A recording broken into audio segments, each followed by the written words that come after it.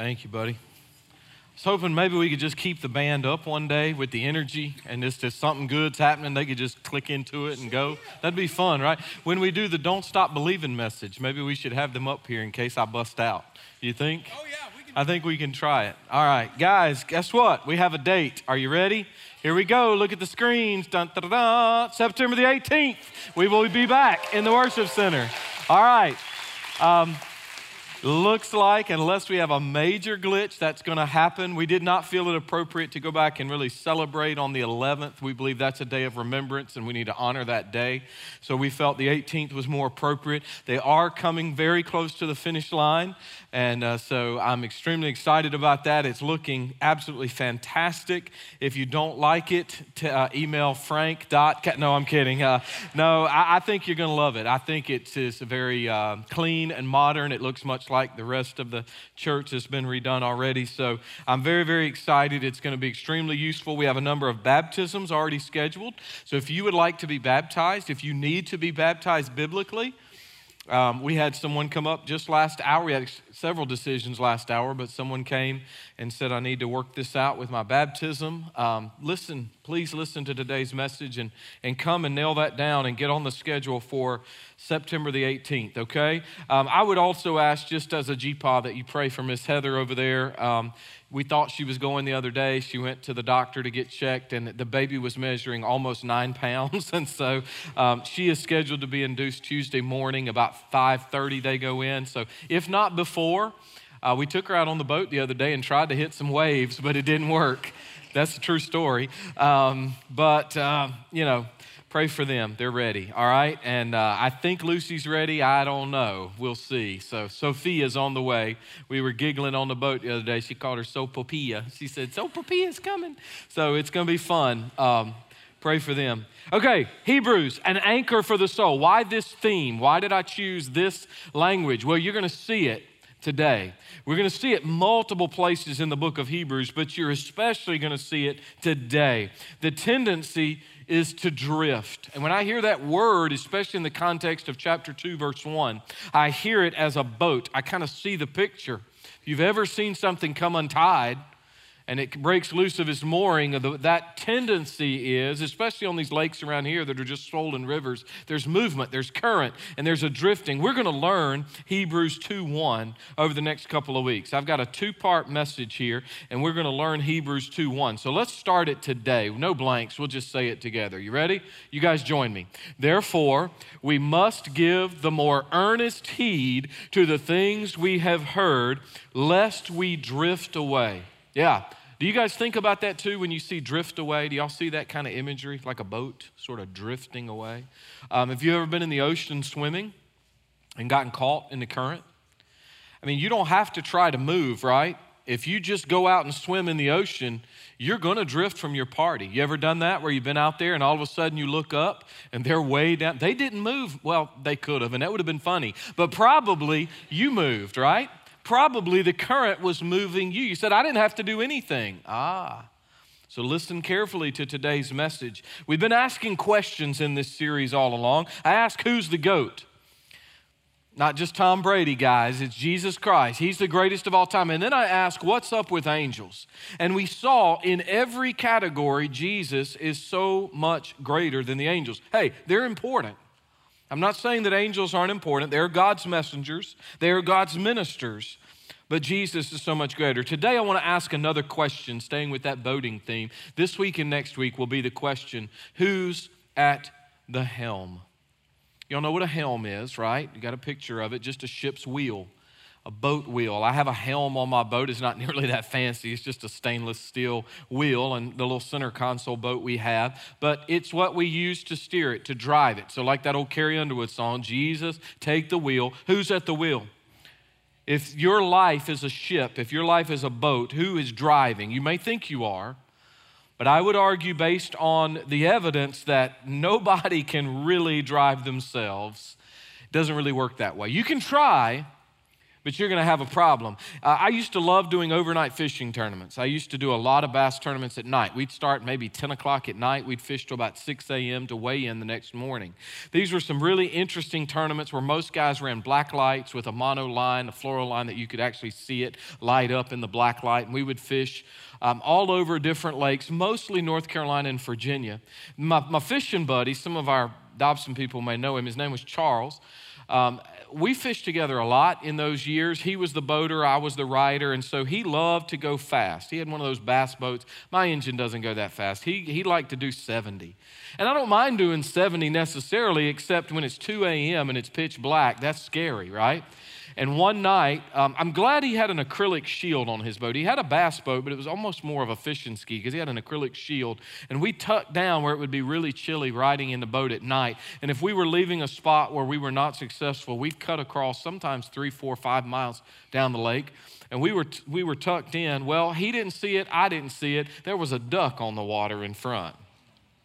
And I'm not going to be graphic other than to say, Daffy had a really bad night, y'all. It was not good because he couldn't get off the water quickly enough when we were going at that high rate of speed. I have no idea how it didn't crack that shield other than it was acrylic, I guess. But it would have taken one of our heads off. I even told him because several times I'd say, man, you need to slow down. It is too dark. Some nights you can see on the water real well. Sometimes the moon and such will light the water and it's pretty good. Other nights it's dark, and this night was dark. And to be honest with you, I didn't fish a whole lot with him after that because I realized without the shield, one of us would have been hurt, if not killed. And that's a true story. And the reality is this, not only is it dark because and when I say that, I mean for you don't know tomorrow. I don't know tomorrow. I don't know this afternoon, man. I mean, I think I know what I'm going to do. After my bologna sandwich, I think I know where I'm going to be laying, but I'm not positive about that. And so there's a darkness to life that says, I can see today, I'm living the moment, but I don't really know what's out there. And so if I'm at the helm, that's a danger. If you've been in a boat long enough, I've done it on our boat. There are things that lie under the surface of the water, particularly if y'all have boated Fort Loudon. Holy mama. That's like playing a game of dodgeball with all the stuff that gets in the water. And you just have to really be careful because it could be just under the surface that something's ready to get you. It's ready to knock the bottom end of your engine out or ready to mess you up. The thing is, that's the way life works. But there is a captain. There is one who can anchor us in this life, and that's what we're seeing. So what we're going to look at here is, what is God encouraging us to do? This is what the writer of Hebrews is going to unpack in the first 9 verses. In the last half of chapter 2, why are we going to do it? What are we called to do? Chapters 2, 1 through 9. Why are we called to do it? 10 through 18. That'll be next week. Stand with me as we honor the reading of God's word. Now, it starts with an important word. The word is therefore. Chapter 2, verse 1. Therefore, remember, when your Bible was written just like mine, it had no chapter numbers, no verses. That was a much, much later invention that helped us kind of keep up and reference things. But this was just a letter. And so as the writer is telling these persecuted Jewish Christians, don't go back. Jesus is greater. He's even better than the angels. And you guys believe in angels. He goes, therefore. They're ministering spirits. They're important. They're fine. Therefore, because of that, we must give the more earnest heed, meaning listen up even more carefully to the things we've heard, lest we drift away. For if the word spoken through angels proved steadfast, what do you mean by that? Well, didn't an angel tell Mary, you'll be with child? And she was. Didn't an angel tell Joseph, hey, she's pregnant of the Holy Spirit, and this will be the Christ child? He did. His name will be Jesus. Yes, yes. If all the stuff angels said, even way back to Abraham, Lot, all the way through. If these angelic messengers were right, look at this. Pay even more attention, because if the word spoken through angels proved steadfast and every transgression and disobedience received a just reward, like this, hey, Lot, don't look back. Leave the city, don't look back. And yet his wife looked back. Well, there's retribution. There's a problem if you choose to sin. Well, if the angels were right, how shall we escape if we neglect so great a salvation, which at the first began to be spoken by the Lord? In other words, Jesus was telling us. Jesus was saying the Son of Man must suffer and die and be raised the third day. But then it was confirmed to us by those who heard him, all of those early apostles, disciples. God also bearing witness both with signs and wonders, various miracles, gifts of the Holy Spirit according to his own will, Pentecost and what would follow. All of these early believers were seeing God do the miraculous among them. And the writer is saying, look, you've seen this in your lifetime over and over and over. God has been faithful. For he has not put the world to come, of which we speak, in subjection to angels. But one testified in a certain place, saying, this is David who testified in Psalm 8. What is man that you are mindful of him, or the son of man that you take care of him? You've made him a little lower than the angels. You've crowned him with glory and honor, set him over the works of your hands, put all things in subjection under his feet. Now that's a twofold meaning. It's talking about people, but even more about Jesus Christ. For in that he put all in subjection under him, he left nothing that is not under him. That's specific to the Lord. But now we do not yet see all things put under him, but we see Jesus, who was made a little lower than the angels. I'll explain that in a minute. For the suffering of death, but now look what happened to him. Now he's crowned with glory and honor, that he, by the grace of God, might taste death for everyone. Let's pray.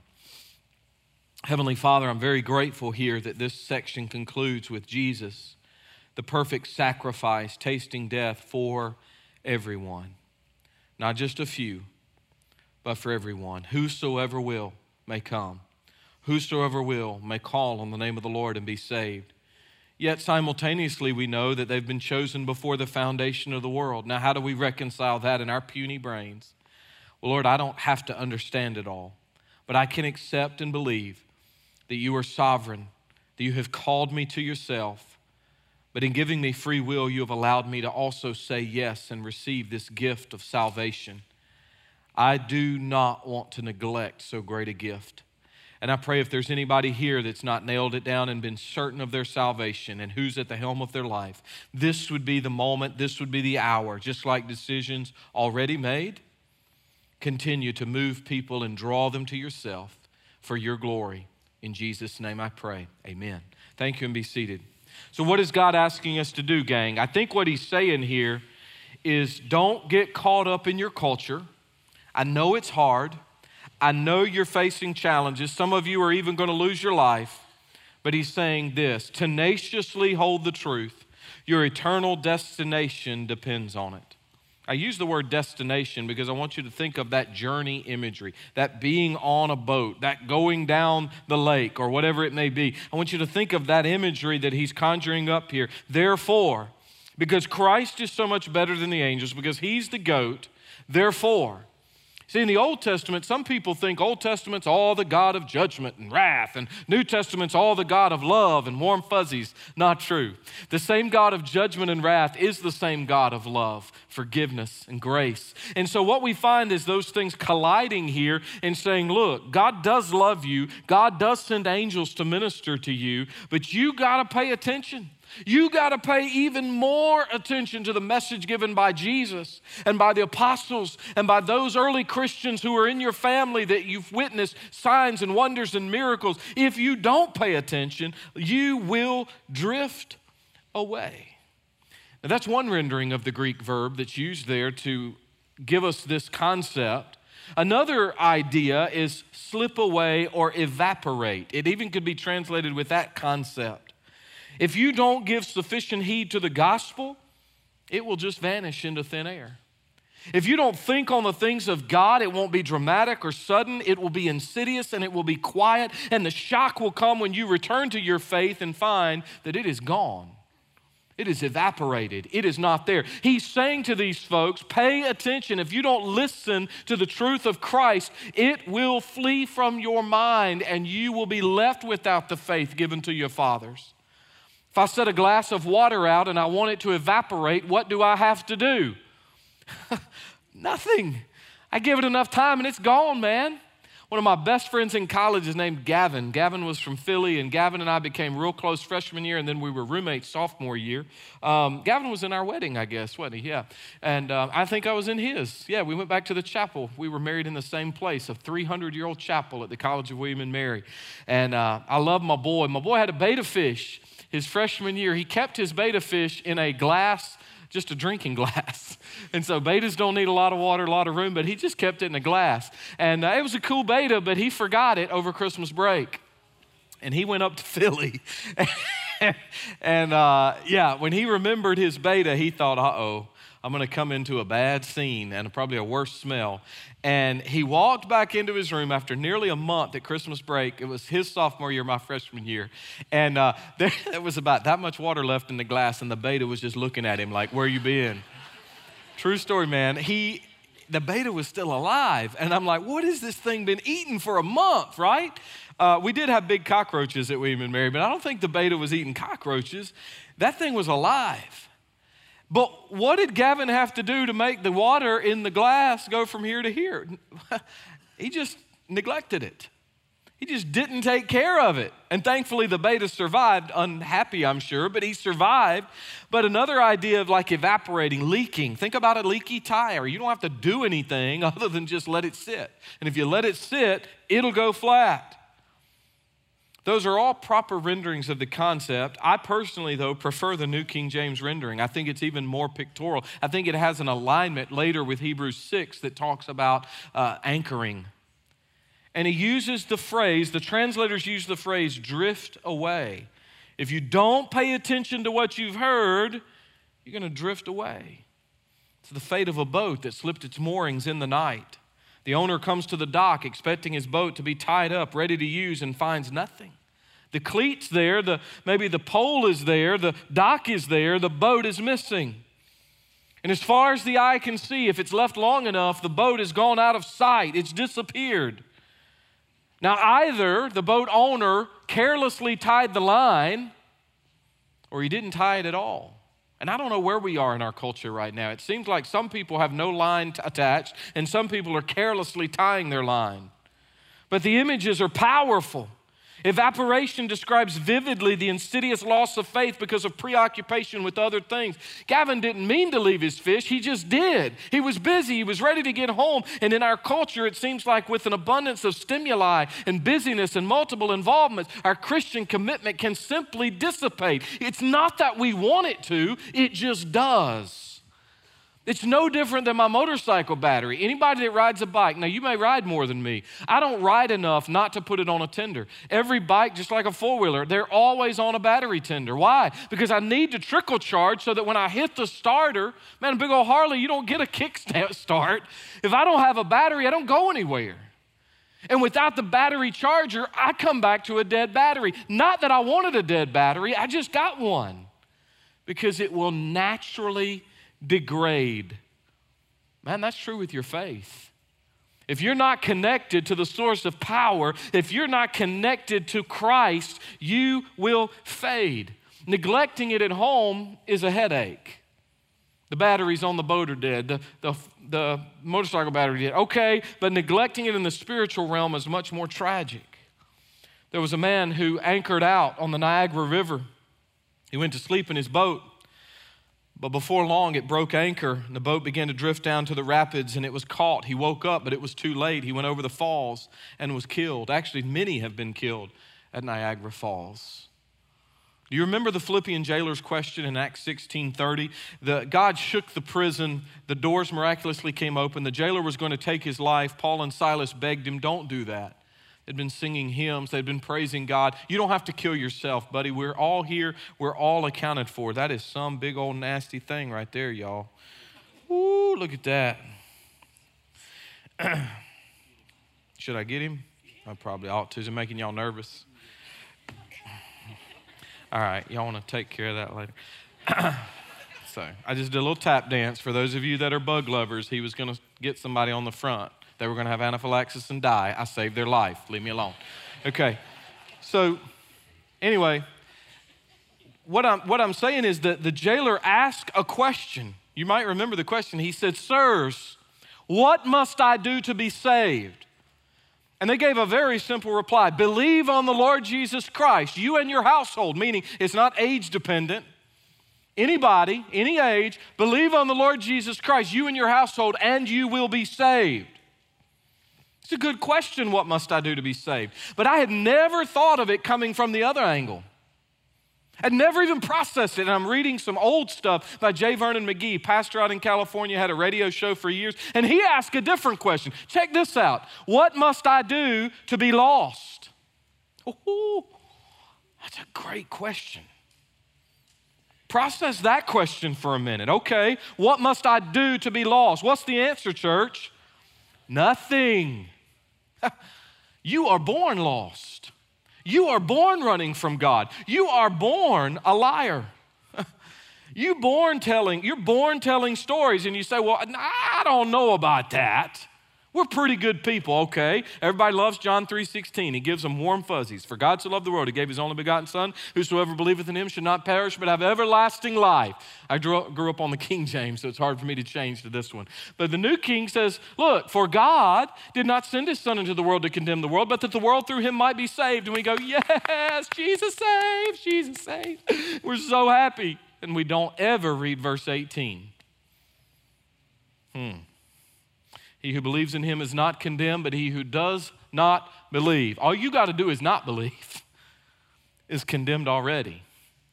Because he's condemned. Why? Because he's not believed in the name of the only begotten Son of God. I don't have to do anything to be lost. I just don't have to actively place my faith in Christ. And I'm automatically condemned, under the wrath of God, child of Satan, lost. I mean, Ephesians is replete with information that tells us you are already dead in trespass and sins. You are already a dead man walking. You are already heading toward the execution chamber apart from the Lord Jesus Christ. But you don't have to be, man. There's good news. Verse 2, for if the word spoken through angels proved steadfast, and every transgression and disobedience received a just reward, meaning there was retribution for that.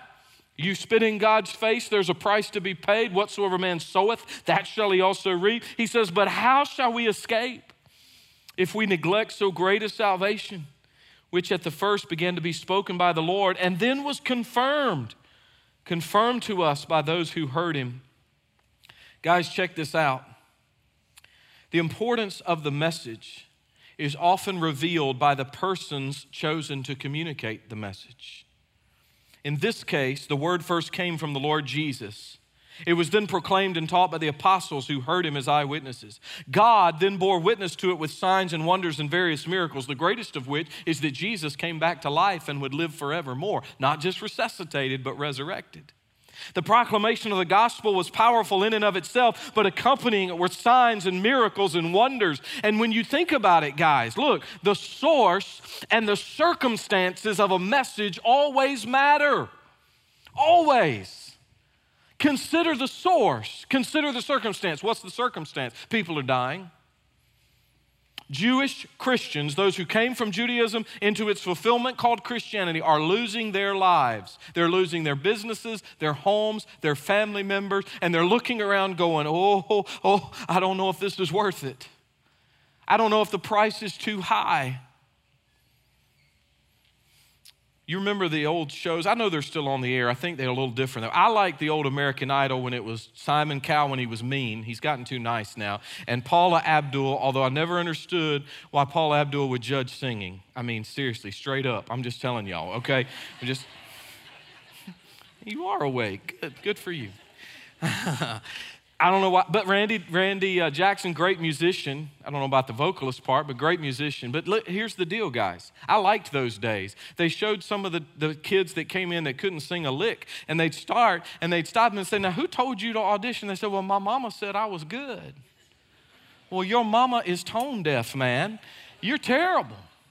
And it really doesn't matter what your mama says unless she can give you a record contract, right? You got to go to the authority. And the authority in that room were those three people, or whoever it is now on all these shows. Those were the authority. Those could get you the golden ticket. Mama couldn't get you the golden ticket. And I've never understood people that get spiritual counsel from people that are just as ignorant as them about spiritual things. I do not understand that. Well, my friend said, well, is your friend a lot closer to God than you? Well, no, he don't really believe. Then why are you listening to him? Why? Why would you not listen to people that are further down the road than you, that are closer to the Lord than you? Why would you not listen to people with more education and theological things and otherwise? Why would you listen to them? That's the blind leading the blind. The Bible says both fall into a pit. Why would you do this? You listen to the one, and basically what the writer is saying, look, Jewish Christians, you listen to angels. You believe to angels. Jesus is so much greater than the angels. Why are you struggling to believe him? He has shown you, he has told you, whose opinion really matters. The gospel is spoken and confirmed over and over and over, but don't let go of it. Hold on to the truth. Hold on. Your eternal destination depends on it, lest you drift away and you say, well, I didn't really do anything. That's the point, man. You didn't really do anything. Every single person here, every single person watching, every single person listening, by the time we say amen, you are going to know the gospel. You are going to hear that Jesus died for your sins according to the scriptures, that he was buried and raised the third day according to the scriptures. And if you will trust him by faith, give your life to him and trust him to be your captain, the captain of your soul, the captain of your salvation, if you'll do it, you will be saved. If you do not, you have neglected this great salvation. You drift all the way to hell. As far from God as one can be. Well, I don't like that. That doesn't make me feel good. Hell should never make anybody feel good.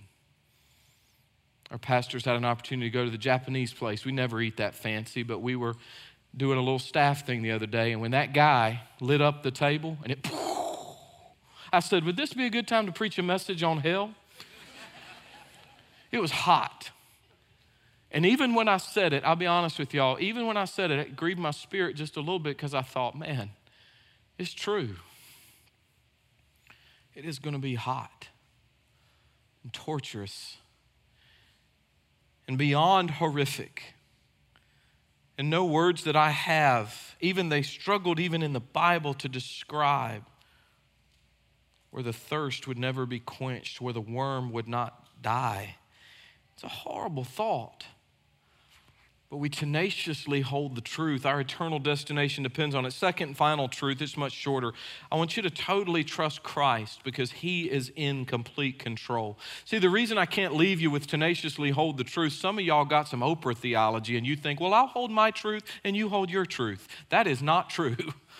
You do not live your real life that way. Real life says there is truth, the truth, capital T truth, Francis Schaeffer would say. You got to trust Christ, not just your truth or my truth, his truth, because he's the one in control. The Bible says he's not put the world to come of which we speak in subjection to angels. Angels aren't running the show, y'all.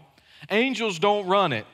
Jesus runs it. In fact, through David, he testified. Can you see David, the young shepherd out in the field looking at the stars? This is one of the reasons I love night tournaments was we'd get out in a cove and it would be pitch black and you could look up and it was just incredible. And David, the shepherd, looks up and says, what is man that you are mindful of him? Have y'all ever done that at night? Man, you could do that driving in early this morning, seeing East Tennessee sunrise. What is man that you're mindful? The Son of Man that you care. How is it that we have such an incredible, majestic God? And I'm a speck of a speck. I mean, if you really think about it, I'm a speck on a speck. Because this whole earth is just a speck in light of God's glory in this universe. And yet, you think of us? That's the way you could translate this, that you would think of us, that you are mindful of him, that you think on me. These words coming from Psalm 8 is King David really thinking about the seeming insignificance of humankind, and yet simultaneously he's realizing his God cares. God knows him by name. God saw him in the victory in front of Goliath. God saw him in the defeat in front of Bathsheba. And God sees you in the victory, and God sees you in the defeat. And God sees you everywhere, down to the number of hairs on our head. God sees us and knows us. I'm amazed. The times I've been flying, and I realized that you can just be at 10,000 feet and lose sight of people. Do you know that? You don't even have to be that high. Man, I parachuted from 14,000 feet. You don't even have to be that high, and you can't see people, and yet God, who is higher than the heavens, can see right down to the tiny sparrow and the hair on your head. God can see that. God knows the detail of that. Why wouldn't you trust him? God sees me. And then he uses this term, Son of Man. Jesus loved that title. He applied it to himself more than any other, 84 times, in fact, in the Gospels. Just the Gospels, Jesus said, I'm the Son of Man. It was this title of his humanity. You have Son of God and Son of Man in one person, Jesus Christ. And with the concept of Son of Man, how is it that the Bible could ever say that he was a little lower than the angels? Well, by his choice. By his choice. Jesus, the second person of the Trinity, the God-man, left the glories of heaven willingly to pay the price for your sin and mine. And by his choice, he humbled himself. Look at Philippians 2 with me, guys. We call it the kenosis passage, or the emptying.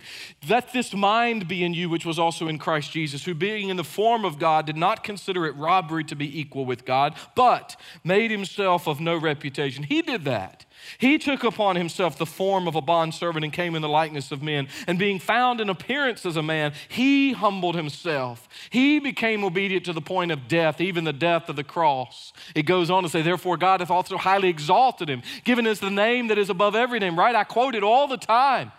You've heard me say that at the name of Jesus, every knee should bow of those in heaven and on earth and under the earth. That means all the angels up there, all the demons down there, and all the people in here. All of us will bow to the glory of God. All of us will proclaim the majesty and kingship of Jesus. But if you don't do it now, you'll be forced to do it later, and you'll still be separated from God.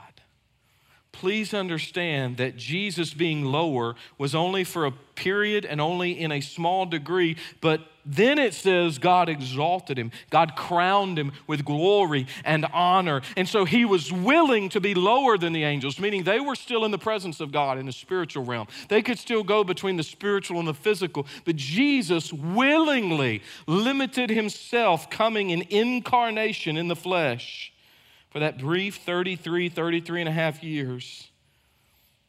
And he experienced temporary humiliation in the incarnation. But then he didn't experience a resuscitation, he experienced a resurrection.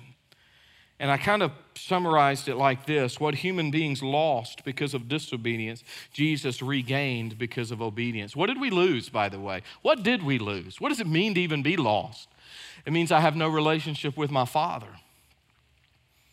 See, Adam and Eve had a perfect relationship at one time, one where they could walk with God, talk to God, have intimacy with God, their creator. But in sin, because God is holy and perfect, he could not stand it. And so it created separation. This rip, this tear in the fabric of humanity and in the world was created by sin, because in Adam all die, but in Christ all are made alive. So he was tempted just like the first Adam, but the second Adam would not sin, would not stumble in any way.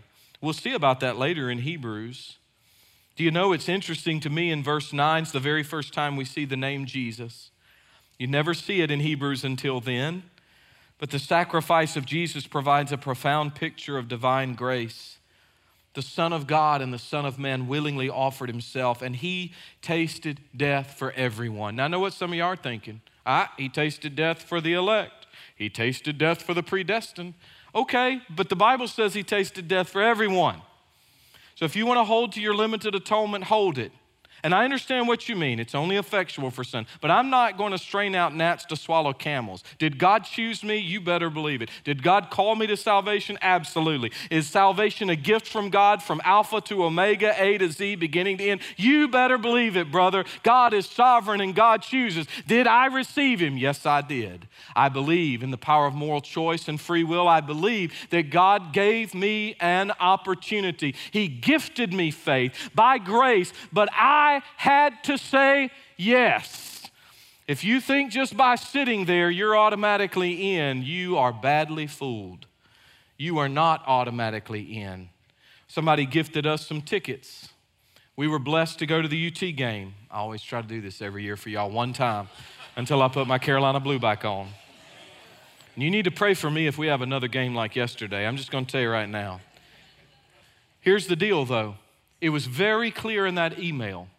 You must get these. Click this button, do this.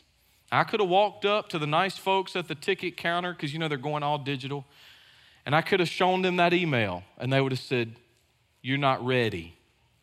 You can't come in. Y'all follow me? Oh, that's good. I didn't give that in 1 and 2. Y'all got a freebie.